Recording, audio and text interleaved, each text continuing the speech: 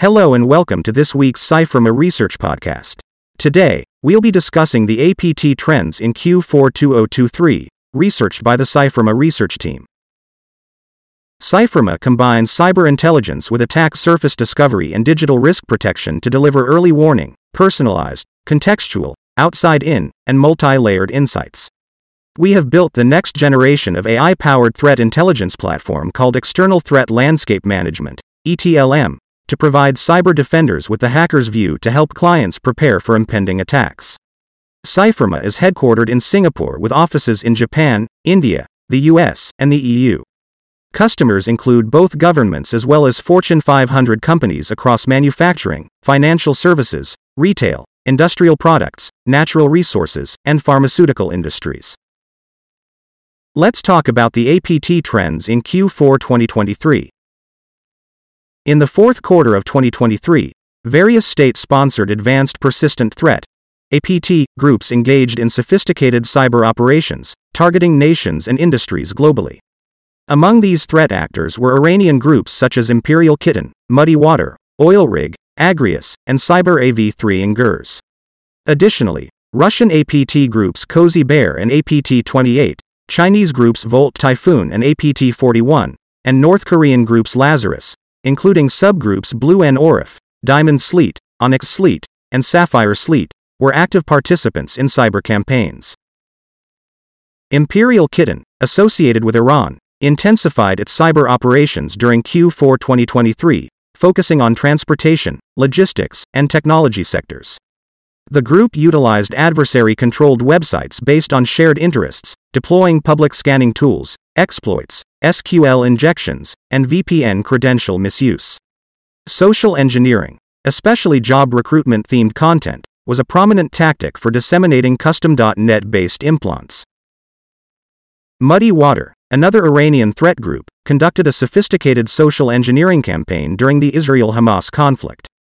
They exploited a new public hosting service, a deceptive LNK file, and introduced the Muddy C2 Go framework.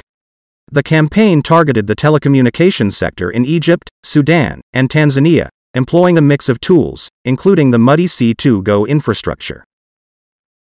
Oil Rig, also associated with Iran, intensified cyber operations targeting critical sectors in Israel.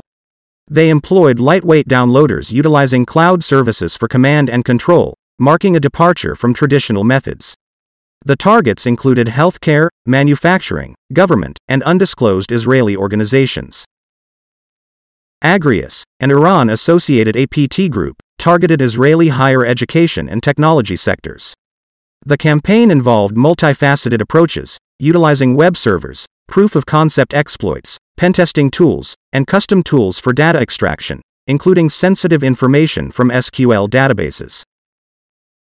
Cyber AV3 and GERS, an IRGC-affiliated group, intensified activities targeting Unitronics Vision Series programmable logic controllers, PLCs, in the water and wastewater systems sector. The group expanded its scope to US-based water and wastewater facilities, prompting CISA to issue directives for enhancing PLC security. Russian APT group Cozy Bear exploited a TeamCity server authentication vulnerability in a widespread campaign, impacting companies globally. The compromise allowed access to source code, signing certificates, and manipulation of software compilation and deployment processes, posing a supply chain threat. Chinese APT group Volt Typhoon targeted small office, home office, SOHO, devices and expanded to access IP cameras. Their motivation included potential disruption of critical communications infrastructure between the US and Asia. APT-41, a Chinese group, used the surveillance toolkit LightSpy, targeting victims in the Asia-Pacific region through malicious WeChat applications for iOS and Android devices. Toddycat, associated with China, orchestrated the Stayin' Alive campaign, utilizing diverse, disposable, malware against government organizations in Asia. Their toolkit included loaders, downloaders, and custom-made tools for data exfiltration. Lazarus Group, associated with North Korea, initiated Operation Blacksmith, targeting European manufacturing entities. The campaign involved D-Lang-based malware families, exploiting the Log4 shell vulnerability in Phase 1 and introducing rats in Phase 2. Blue and Orif, a subgroup of Lazarus, launched the Rust Bucket campaign with a Mac malware named OBJC shells, targeting users in the US and Japan.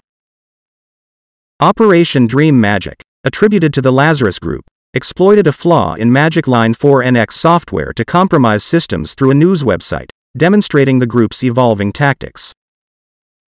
The fourth quarter of 2023 witnessed intensified cyber activities from Iranian, Russian, Chinese, and North Korean state-sponsored APT groups, targeting a wide range of sectors globally with sophisticated tactics and tools.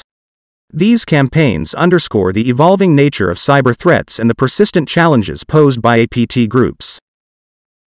To manage this threat effectively, organizations must adopt a range of tools and strategies to detect and mitigate the impact of data breaches, including threat intelligence platforms, data loss prevention solutions, and incident response procedures.